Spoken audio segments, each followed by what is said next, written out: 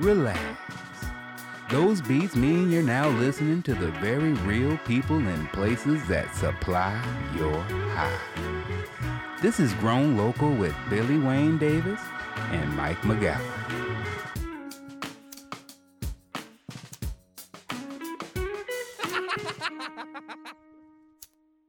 Yeah.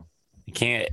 Zoom doesn't let you sneak start anymore, which is so good on the podcast because like everyone's just kind of hanging out, and if you could just like casually hit record, it doesn't. But Zoom's like, I'm sure it's got to be legal shit for them for to sure. do it that way. We just want to catch people who not knowing that they're being recorded. That's how you get the good stuff. You got to get authentic with it. Oh, we are here, you guys, with my old friend. He's not old, but we are old friends. Mr. Andy Juett, who I would consider you like in and adjacent to the cannabis industry. Yeah, I would say so. I would say in and adjacent, just in a way, and maybe adjacent in a way that not a lot of people are.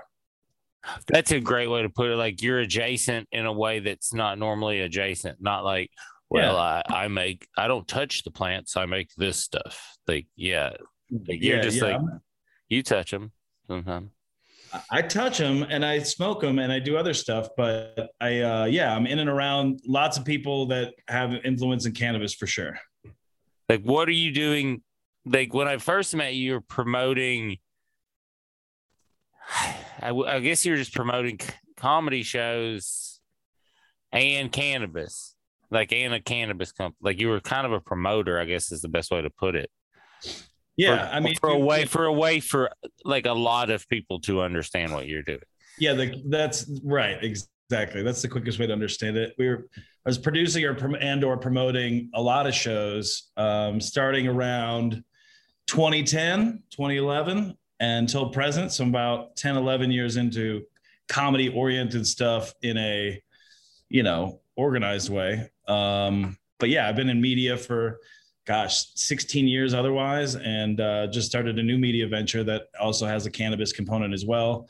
And so, just in and around a lot of cannabis stuff, a lot of my original shows that I produced before any other companies and all that stuff was still just fueled by cannabis money, cannabis interest, people trying to get their product sampled, things like that. So definitely, in particular in Denver, connected to cannabis. So early on, during legalization, a lot of people were coming to you and being like, man, how do we sell this? Because like normally people are just like, we just sell it to a dude who we put in his trunk and then he goes away and then we're done. But now we got to get people to come to us.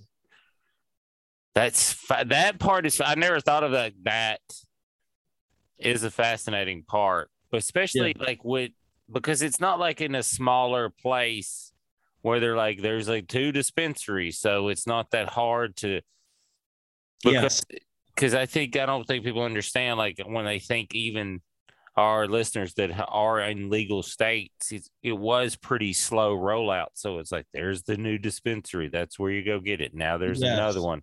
Like Denver, it was like, here's 6,000 dispensaries. Right. Yes. Like out of the gate-ish. Yeah.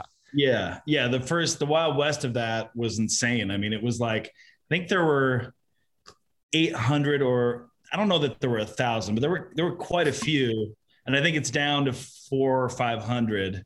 But that's what I was going to say. Like, I was just there and I've been there since before it was legalized. And like, I saw it during the jump, and it was saturated from the start, and it's still saturated. Yeah. Which is like an odd thing for me, because like most places it gets crazy saturated, and then there's like it's like a natural thinning of. Yeah. I think Denver doesn't seem to have that at all. It's true. I mean, like, now they're like, before cannabis, Red Rocks had a very busy concert season, right? After cannabis, it didn't just go from May to September. Does that make sense? Like now it's like we got, Ice People on the Rock, slightly, every reggae, hip hop,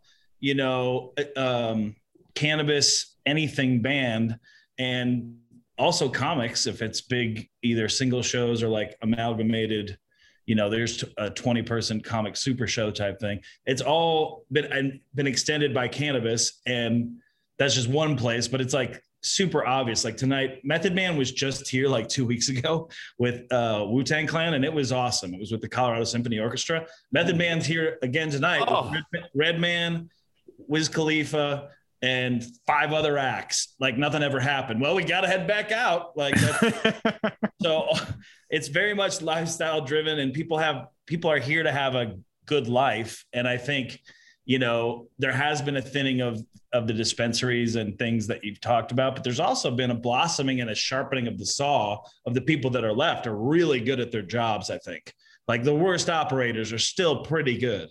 Yeah. No, that's like I was just there this weekend doing the thing, and I didn't, like even before you get a hold of like 1 in 5 batches of flour you get would be like mediocre. Sure. But now it's like everything you get is quality. Now it's still going to be able to grind quick because that's just, you can't remove the elevation part of it. But I told my dad that, and he could care less. I was like, check it out. Cause he's like, I don't. And I was like, he's not a cannabis guy. He's like, Coors is better here. And I'm like, it is better here. You're right. Tap straight from the Rockies. Yeah, he did. He was like, it does taste better here. I was like, it should, because they make it like right over there. That's great. Yeah, it should be crispy and fresh, like the Hofbrauhaus beer in Munich or something. But yeah, I mean, like you said, there's guys that have been here since the beginning, but then there were some. I think Colorado did it right on a legal level and an oversight level with the med here. Like just kind of not cracking down, but leaving a series of traps or a threshold of accountability and commitment and business acumen to stay in the business. Mm-hmm. And not everybody could do that. And so when a lot of those people get into the business and they're like, oh, these margins aren't just dream margins, like it's taxed heavily. There's a million ways to keep burning and spending money and all those things. They sort of fell off. But to your point also, like it's hard to get non-dry weed sometimes, or less than humid cannabis sometimes, but it's all like, the worst joints are like 23%. And it's all great. And it's better priced in Southern California. It's all, I mean, I got a hold of our dudes from Living Soul showed up to the taping, Mike. Oh, really? Oh man, they gave me a couple bags full of joints, and they kept trying to give me more. Andy was right behind them when those dudes were. I should have been. I'm sorry, my mind wasn't. Come on, this is where I'll take you to task on the podcast before I tell you that you did a great job at your taping. Thank you. And you looked great, and it was all beautiful. I wasn't fishing, but I do appreciate that. I didn't even think I should have introduced. That would have been a great introduction, but at the time I was just like, "Hey," and they were just like throwing dope weed at me. I still got 2 joints right here. I'm glad. I was like, well, at the time I was just like, "Hey, I can't take." They were just trying to give me so much. Dude. And I was like, I got to fly back. I can't be super. I'm already got a lot. I can't be super loud. But I did tell him about, because he gave me some GMO joints. I was like, oh, I stole that shit from Mike, because Mike rarely asked for it. Sure. He rarely asked to take it home. Yeah. And he was like, I want some of that. And then he took it. And then I went back after he went to sleep, and I took it back because I was like, he's got enough. He can grow this stuff. GMO is not my favorite, but yes, I rarely am that. We've been all over the place, and like their stuff, I was definitely like, Billy, I gotta take that home. You took some of it. I'll let you take most of it home, but that wood, I was like, I'm gonna go get that back. I love how many like this. I'm sure that the whole podcast could just be road stories at this point. You've done enough episodes where it's just like who craftily, hey, remember that time where I got this, and then you guys just try and one up each other with it. It is because he's such a expert snob too, that when he it's like, you know what I'm like, when you see someone that's really good geek out, you're like, man, what does that mean? Why are they wait, I should listen. My ear, the hairs on the back of my neck are bristling up. What are my ears hearing? Shh, they're freaking out. Be quiet. I think something crazy's happened. That's usually what I am, because I'm always like, it all smells pretty great to me. This is gonna get me high. Gonna get me high. Okay, cool. You ever tried this? Yeah, I mean, listen, you crushed the special. I didn't get introduced to the guy. There were a lot of people from cannabis there that you may have known and didn't know, that either I or other people invited or found out about it and knew about you from your shows over the years, because they become big fans. So it was cool and vindicating and all the things to see you in the Church of Cannabis with an insanely I gotta tell the people that it's in the Church of Cannabis. You guys, if I'm spoiling stuff, no, I'm just not great at promotion. That's your gig, and I'm just I'm getting better at it, because now I believe in myself a lot more, and I think that helps promotion. Yeah. You gotta believe in what you're selling. That's an important part of it. Well, before it was just like I would just tell people where I was performing. I wouldn't tell them to come. But now I'm like, hey, you should come too. Here, I'm going to be there. So it's a nice evolution. It is. And it makes promotion easier when you really believe it. But like Andy was like, you were someone I met very early on. And and you were doing that thing. And I'm trying to figure out how to articulate to the people, like, what happened was, because of the federal part of it being illegal and the banking part, right? There was a lot of cash. So these guys didn't know what to do with a lot of it. And so what a neat part that's not as documented as I think it should be, is a neat part of what happened with legalization is early on, it spawned so much art and artists moving to, because I noticed it real quick.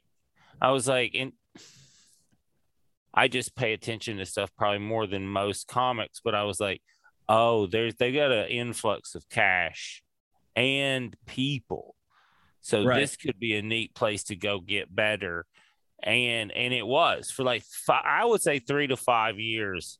And I was just talking about this with another Denver comic, and it's not like that anymore. It's just a progression, like we're talking about. There's like just natural progressions. But for like 3 to 5 years, it was this really cool place where a lot of people just cared about getting better at comedy, and you could afford to. You weren't going to get rich, but you weren't worried about eating or where you're going to sleep. And there was enough of a populace of those types of comics together that sort of figured it out together. Yeah.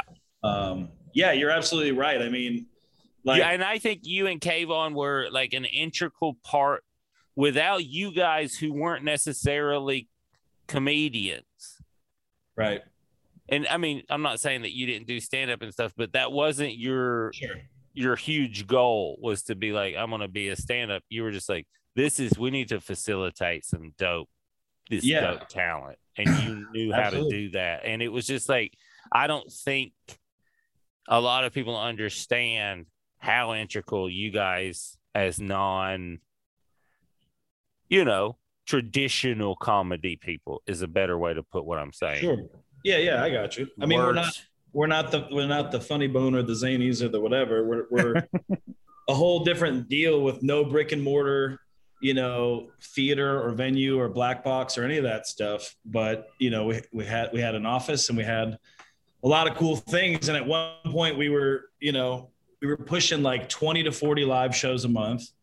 So anybody that came into town had cool places to go and get paid. I would say 90% of the time. I'm sure there's exceptions, but I'd say 100. But here's the thing. If you weren't getting cash, you were getting something. Right. Yeah, I think And that was probably worth more than cash to most of those motherfuckers.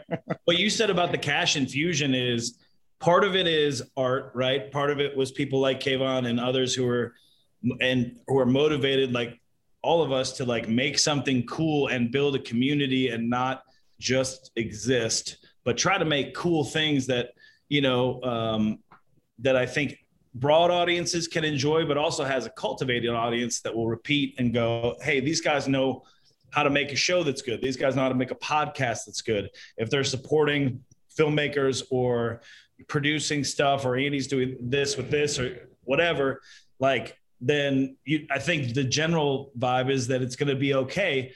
And that was all from the art perspective, but also cannabis people in particular don't have a lot of options for advertising.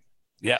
So there's a capital part of this where, it's like the smart people are going, hey, I get to support art. I get to support and grow a community. I get to help fill in the gaps where we're all blowing it systemically, and advertise my product and show people that I'm, behind, a festival or a show or a podcast or whatever the case may be. It was a really nice mix in time, and it's still going on, but also, this is a weird time to be alive. And, to maintain that at sort of a grassroots level for a long period of time is tough. Well, and I think a lot of times with all the other things we're all doing, Yeah. Well, and I think a lot of times it's kind of, sometimes society kind of forces you to have to be in the trenches with certain groups of people, because I know that especially here in Oregon, when legalization, medical, all that stuff, any dipping the toes in advertising, most of the places were like, hey, we're actually not going to take your money. We don't want to be associated with cannabis. There was like the one hippie newspaper here who was like, okay, yeah, we'll do it. And, they would also do the burlesque shows, the comedy shows, like they were accessible to the arts and the other people like that. I mean, for better or for worse, drug dealing is one of the few times I think trickle down economics actually work out pretty well, because they're like, hey, we got money, we'll advertise, we'll do all that. Well, it's not trickle down as much as you would like to say, as it's and not, I wouldn't say cannabis as much as other drugs. The entertainment industry is a great place to launder money. I'm just saying, like, that's what rock and roll bands did I lived in Nashville for a long time, you guys, so I don't know if you know about any people of that. like to party and rock. Yeah, it really goes together. It was like when I lived in Nashville, everyone was like, did you have trouble finding drugs? I was like, okay. Anyway, they record music here professionally, you guys. So anyway, that was but it was I kept telling people too around the country, like, hey, it's special there right now, and they're like, yeah, because of the weed. I'm like, sure, yeah, sure. But it's also, if you're smart, you can go there for 10 days and come home with $3,000 and do 12 shows. You know what I mean? Like, if you're not an idiot. So, like, that's... You're paying attention and you want to do it, and you're piecing together, that part of your stand-up. It's a sustainable town. You can go from Pueblo to Fort Collins and do shows up and down the Front Range that are all pretty fun, and really also... because you've done this throughout your whole career, just becoming battle tested in any room, and anywhere in any environment. So you're legitimately good at comedy wherever you are.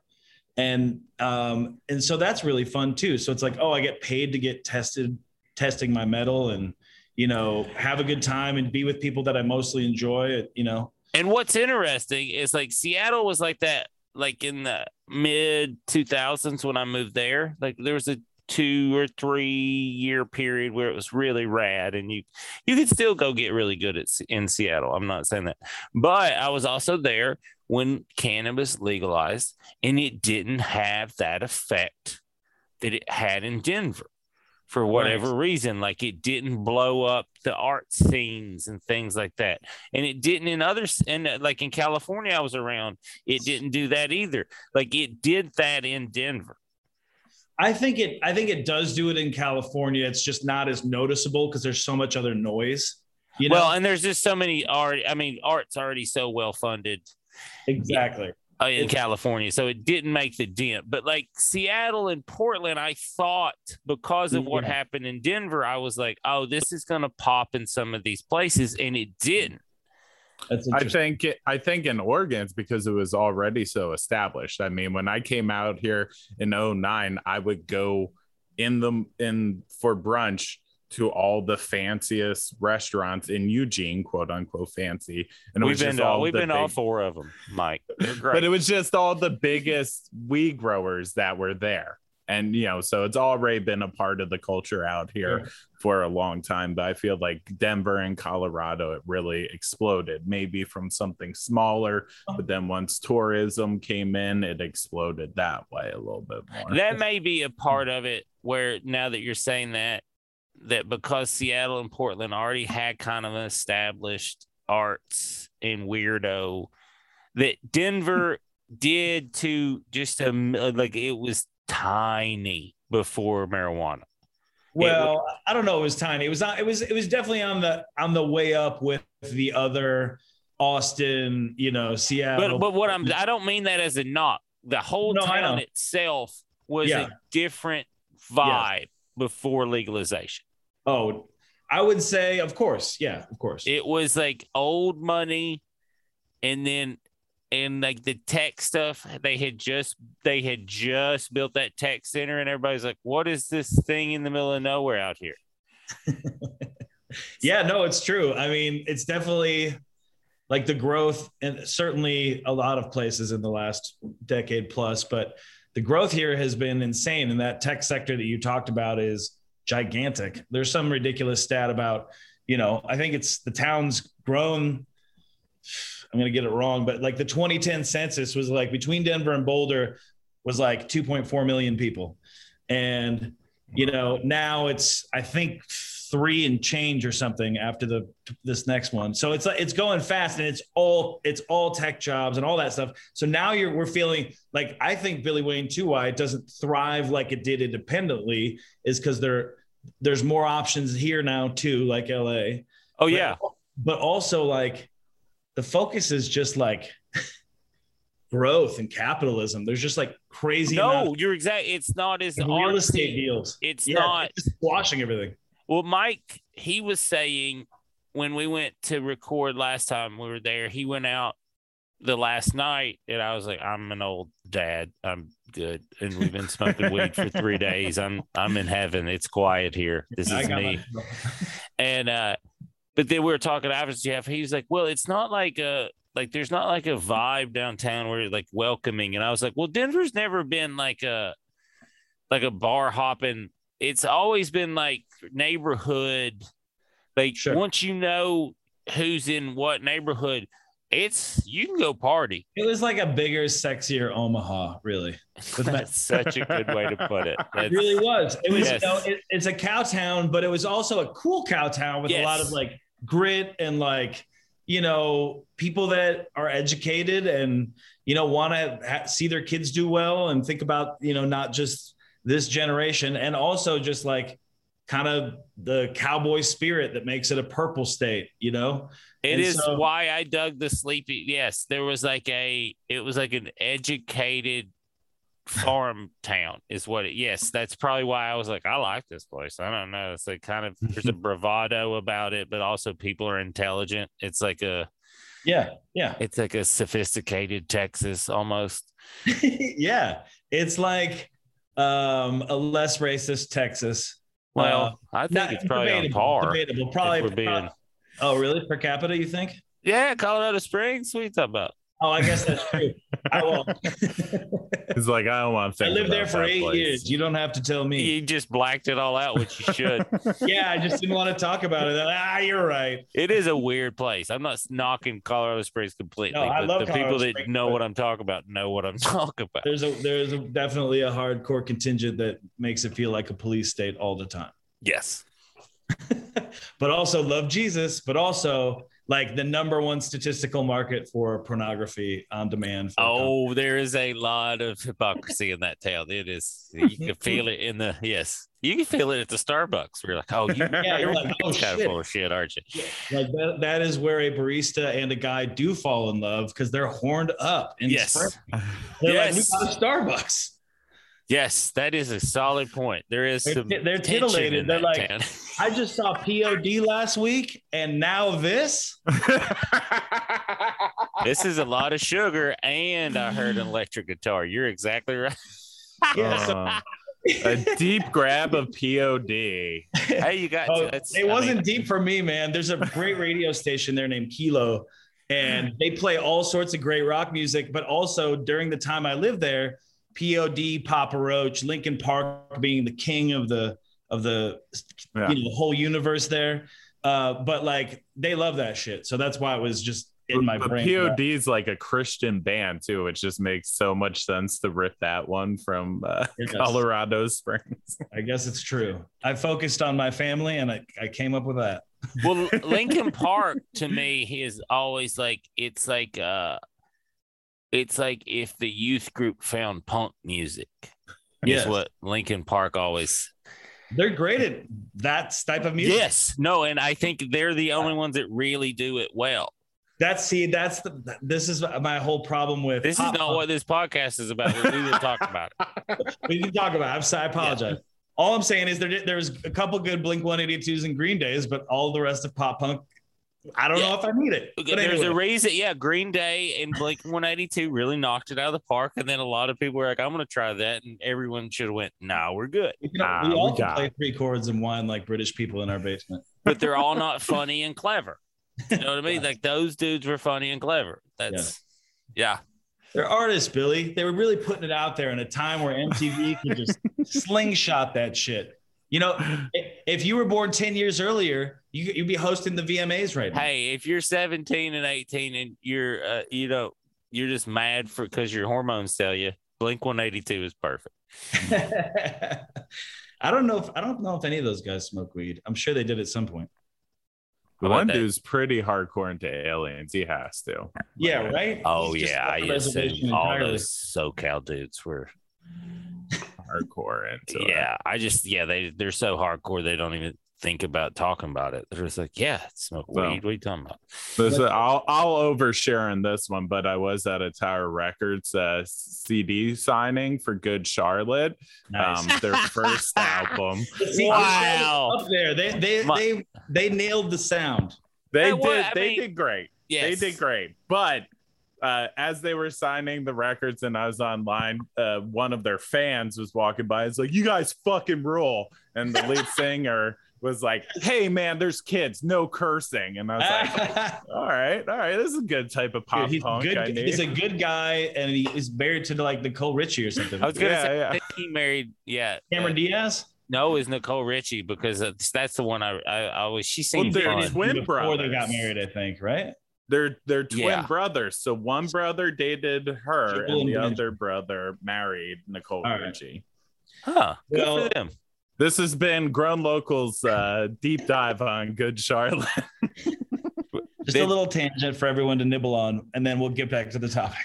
Well, I'll add to this. If you grew up in a small town, and he grew up like Philly adjacent, but it's still a small town.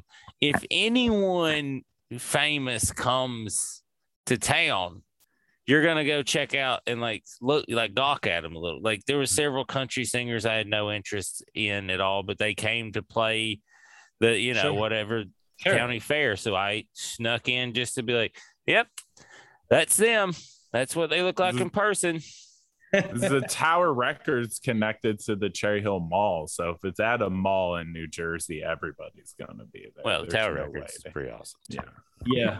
I feel that. Well, I like that about living in Denver, though, relative to the cannabis scene and otherwise. Because Way to bring it back. He's a broadcasting professional. He actually does. I just think oh man, now we really done it. It's okay. Our listeners like an episode like Oh, this every now and then. They're I just just like, said- I I like just- when you guys fuck around. That we get a lot of replies. Like every now and then we'll just fuck around. They're like, I love those episodes where you guys don't do what you're supposed to do. Right. I just like all I was gonna say was that people here aren't jaded about people coming to town like that. Like I watched Guns N' Roses the other night, and there were people, all the whole spectrum, and it was just like, we just want to have a good time and go to the soccer field and watch Slash do a solo for 2 hours. That was doing the shows. I was going to say that. Like, now the vibe of Denver is different than when I started going there. The comedy scene is different, but I was trying to describe it. And I think when you describe, not you guys, but just people in general, when you describe change and how it happens, some people take that as a negative thing. Yeah. And I think as the older you get, the more you're like, no. I'm just describing what happens and what is happening. I'm not putting a judgment on it. This is what it is. It is neither good nor bad. This is what it is. This is how things change. And I'm like, for like 5 years, you guys had this amazing thing, and it was about everyone getting really funny and making the community. And then some people started to pop from there nationally. And when that happens, more people start to come there, not to get better, but to jump off. And that changes the scene. I've seen it in 4 or 5 different cities over my career. It's just a natural, and people think you're a fortune teller once you start. You're like, here's what's going to happen. They're, how'd you know that? And you're like, it's happened throughout time. I remember seeing Portland comedians post Ian Carmel and Ron Funches and stuff like that, which started going to Denver after like that little bubble of time in Portland. And I was like, oh, okay, you guys are just kind of hopping to different scenes and stuff. Yeah, you go hop where like it's like you also want to hopping off. Well, you also want to go where it's hot because everyone's making you better. You gonna like that's not. And then when you go where everyone's trying to get famous, that's not making anybody better. That's some weird stuff that just, and it is what it is, but you got to recognize it for what it is. And that's kind of what happened to Denver, the scene. And then, but I did notice, I hate the traffic now in Denver. I used to love it because it was like, and it's not anyone's fault because your town exploded in a way that you couldn't have built for it. Absolutely. Yeah. And you guys tried. I mean, it's almost full to the airport. And I remember it was just nothing. It's a fun Colorado Springs, dude. It's a sea of houses, a really dope downtown. Downtown versus Colorado Springs downtown. Colorado Springs downtown is nice and quaint, and it has some fun places to go. But Denver's downtown is great now. Yes. And, you know, the economic progress has sort of filled the void because there's so many things to do. Like what you were saying earlier about promoting, it's like before, you know, we just like say where you're going to be and where you're going to have a show and who's on it and the features and benefits of coming to this show at this time. Right. Yeah. And now I think either people perceive that it can't be done, or I think one element is they think it will just continue in perpetuity until they realize, no, that like what you were saying earlier, it's like, this won't continue to happen if we don't put on our own shows all the time. And if we don't attract new businesses to support the shows that we're doing. And that takes a constant and thankless refilling of the funnel, you know? UMS was going on while I was there. Yeah. I was walking down Broadway with my dad and he was like, what is this? He's confused. And I was like, oh, there's like an underground music thing, I think, going on. He's like, cool. And I was like, well, it's not great for us because it's near. Right. And he started laughing. He's like, oh, I didn't think about that. And I was like, no, we're fine. Ticket wise, we'll be fine. But I was like, but that is things. He was like, oh, you got to think about it. I was like, oh, yeah, there's certain markets. I will look at what sporting events are going. This is just stuff you learn after 15 years of doing this. Is like, if it's like a big show you want to like, you're putting your money into or whatever. You're like, you need to look around. You need to know all the calendar. Somehow you need to be able to say if it's not going to snow, if it's not going to, be the playoffs are going to go to the 7th game. So no one gives a shit now. And, there's all those things. And I think that when you have people, you may think you're a draw until the goddamn Rockies are in Game 7. You're like, oh, yes. no one cares about it. Yeah. Well, I mean, but that's why you gotta have people on the ground, whether they're comics like Mike was alluding to in Portland or anywhere else. Like when those things happen, you as the comic, the producer, the promoter, any of the roles or whatever, like you have to push through it, or else it's not going to happen.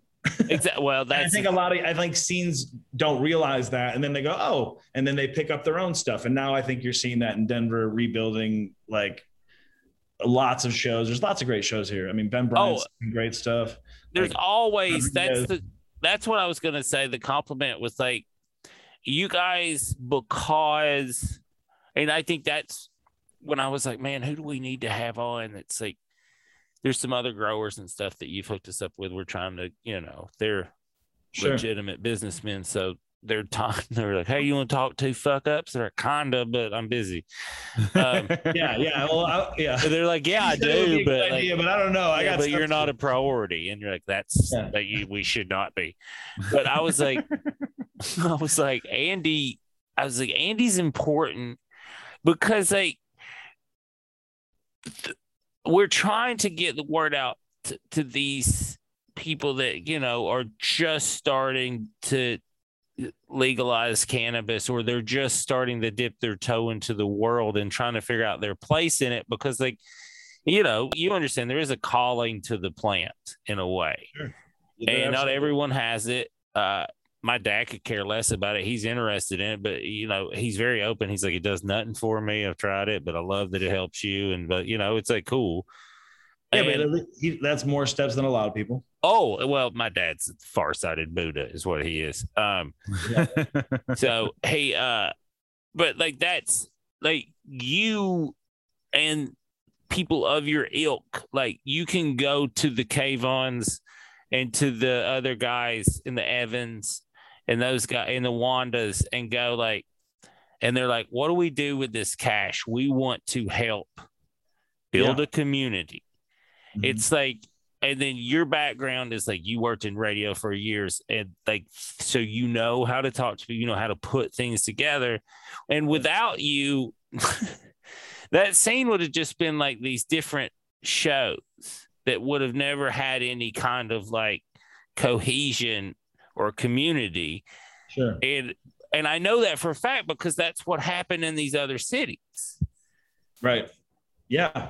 So I think it's like the Colorado, while we didn't know, we expected it to be a little different. It has been integral in like teaching people about these avenues that they're not thinking about. It's like legalization, like how simple it was to legalize. And then like with you, like taking that excess flow of cash that you're going to make some cash. You're going to make some money if you do this business right, because it's hot right now. That's just a fucking fact.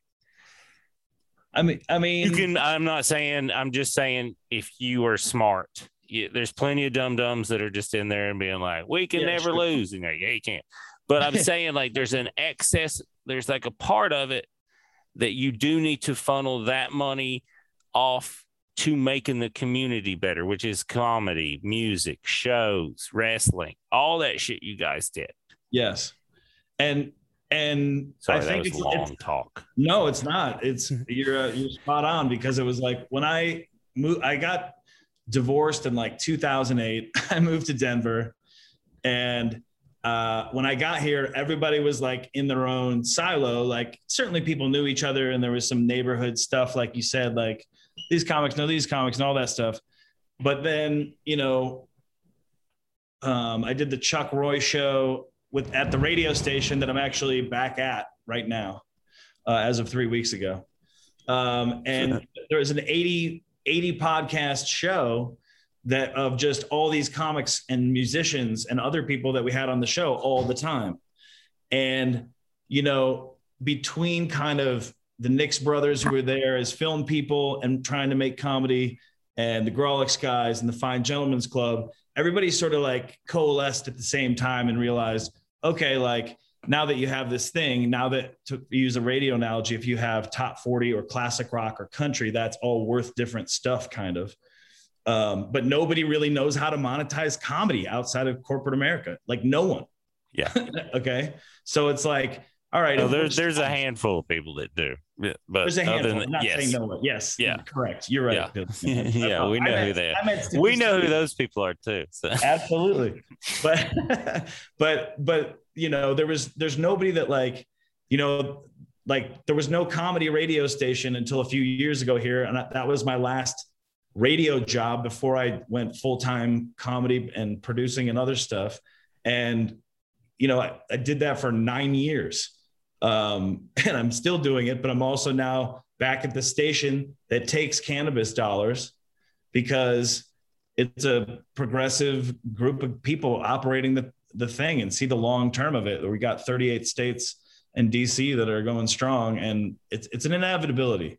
So how do they I do want to ask about that because we have one ad running, and just getting that money put into accounts itself it took about a month and a half from if we're looking at from the time he tried to transfer the money, which got denied several times, to then sending us a check, and then to the hold, which I've never seen in my bank. that hold, I was like, I didn't know you could hold it for that long. That's crazy.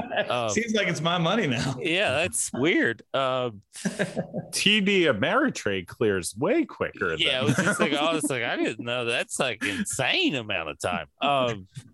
It's like I think that's technically escrow what you did. But like, because of corporate, and that's just like, and that wasn't even that much money. I mean, you know, it was a decent amount of money. Yeah. Considering, but it's like in the grand scheme of things, that check was very tiny, but it rang so many bells for us. And I was like, man, what are fuckers that are trying to like really do some like to actually every day spend? We're just trying to get this thing started.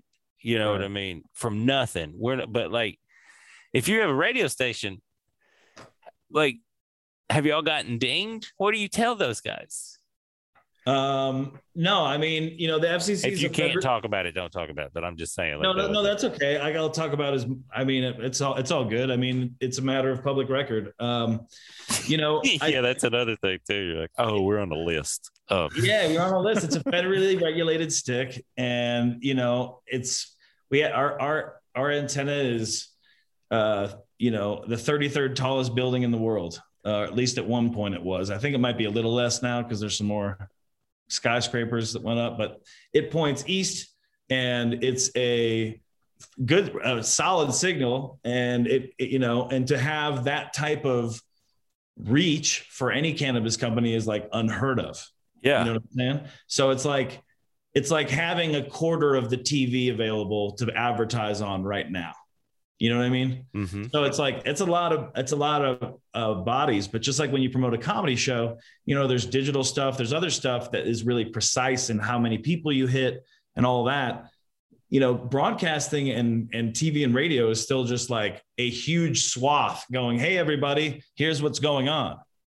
And because of the proliferation of the other media, you know, when you do that on that, and you can have, and you know, and it's rare, you can have a big enough audience, you can move the economic needle for cannabis, for car dealers, lawyers, mortgage companies, and so forth. So it's fun to be able to help normalize cannabis in that political way. Parties. Yeah. I mean, anybody who if you're losing, if whoever's running in 2024 is losing by a narrow margin, just at the nth hour go, we're going to legalize it. And then they'll just win. Yep. Because it's a 70% deal, you know? Yep. Or, hey, healthcare for everybody. One of those. Yeah, if you do both of those, you could be like also, we can shoot clowns, and everybody like, sounds good. All of it sounds good. We've done enough horrible shit for the last decades and hundreds of years. We're all set. Shooting clowns is nothing. That'd be nice. Be fun. I'd like it. And a lot of people would get behind you on that one. Yeah, I don't think. As I said it, I was like, that's not as controversial as I wanted. There'd be some sort of Grand Theft Auto cosplay of that where you can get that out, like GTA or pornography. Yes, that is true. Well, Man, where do you think the future, because this has been a great episode, because it's been weird and all over the place. And where do you think, like after legalization federally, what do you think it becomes a state issue? What do you think happens, like business wise? I feel like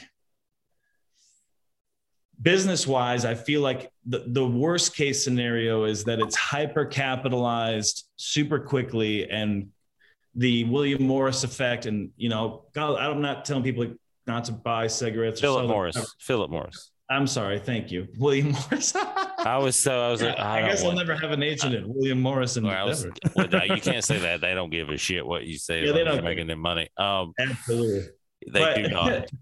You be like, this fucking company sucks. They're like, you're right. Thanks for that. Right, Keanu Reeves. Exactly. But I was just, when you said William Morris, I was like, oh no, what are they going to be in the thing for? I think there'll be, some. I do think that if we're a stable enough society to exist for the next 50 years, that there'll be a rapid capitalization of the plant, and I just hope that a bunch of freaking ding dongs that have no idea what they're talking about don't get caught up in it. Because right now, what you have as a states' rights issue, it's nice because all the 38 states and DC that are in it, those people in the head of their, cannabis czar, Ian Sieb style under Jared Polis on down, those guys know a lot about it from both the business of cannabis itself in the private sector and from working in the government. So, I think I don't want the collective brain trust that's been built to go away in favor of whoever's popular, enacting some Senate bill that goes, okay, now, Walmart can sell cannabis and it's just bastardized and terrible and now tastes like a GPS cigarette. There'll be that. That's my concern. I know that's. Well, we know that will be a part of it for sure. There's no stopping that. That's an inevitability now or in 100 years, I guess. That's true. Yeah. So I think the part now is like we protect the cottage boutique industry, which I don't think will be that hard because of the states' right, because of the way the plant itself is so ornery, that'll help us out. It's a little more ornery than grapes and all that. So it is more ornery. It's way more ornery. I mean, mostly to the good. Yeah. Yeah. No, I mean, that is a good thing. Like that, like for the consumer and all that, and the lover and connoisseur of the plant is it's tough to grow in mass because it's like, hey, we're snowflakes. We need you to, they're high maintenance girlfriends is what they are. It's so fun to take care of them. You can check off my whole list of exes, and I enjoy it. Like my dad said, you enjoy a little pushback. I was like, yes, I do. I do. Yeah, I mean, I do think that, they'll, just like everything else, there'll be champions that will see it as a political tool once someone's revolutionary and smart enough to harness the political will that literally exists. If they just knew anything about what people in Oregon were doing, what people in Washington are doing, Alaska and Colorado and so forth, that is so over the top beneficial, it speaks for itself. But then again, that would be assuming that politics has a motive other than power. Well, at this point, it doesn't, because they have all the money. Now they're just playing power games. You're exactly right. And it's a frightening time to be alive, because you're like, you guys, this is just pure power games. These aren't about actual things. So, but Andy Juett, thank you so much. Tell everybody where they can find you if you want them to. Sure. Connect with me on Twitter at Andy Juett. Instagram is suspended right now. Don't know if it's coming back. Cool. It's just down. Literally no idea. But if I come back on that, great. Otherwise, I have a fan page on Facebook. Yeah, I mean, I'm always doing stuff. I'm trying to sell a pilot right now that I'm excited about. It's good. I've read it. It's good. So I'm excited about that. And, we'll just see each other out in the world, guys. We'll see each other on the web. We all come back together. I don't know how it happens. We do. If the pilot gets picked up and you need somebody to hang out at the craft services table, you just give me a call. Yeah, I mean, here's a wild lark. Hey, movie executive that newly loves Billy Wayne and Mike's podcast. There's a nice pilot with Michael Madsen, 3 of the 5 Super Troopers, Broken Lizard guys, and Mathilde Olivier and myself. That's pretty great. So just hit me up or hit up Billy Wayne and he'll connect me with you. If we have listeners that can greenlight shit and I haven't greenlight shit, I'm going to be so mad. Actually, you know what? I'm not going to be mad. I am going to be like, you guys should have reached out before Andy pitched that thing. It's the same way as you promoting your shows. You've never really put it out there. We should talk about that. Well, that all that'll get, if that gets greenlit, then we can just make all the edible cannabis shows that we've always talked about. Oh, me and Andy have a good one in mind, you guys. And we're gonna make it. It's just funding, and it's not even that much funding. I would say getting closer on both ends. I have all the connections as far as the guest at this point, so we can get the guest no problem. But now it's not even that much money. I don't think we'll need. So it's cool, you guys. All right. Thanks, buddy. I'm gonna hit stop. Oh, the record.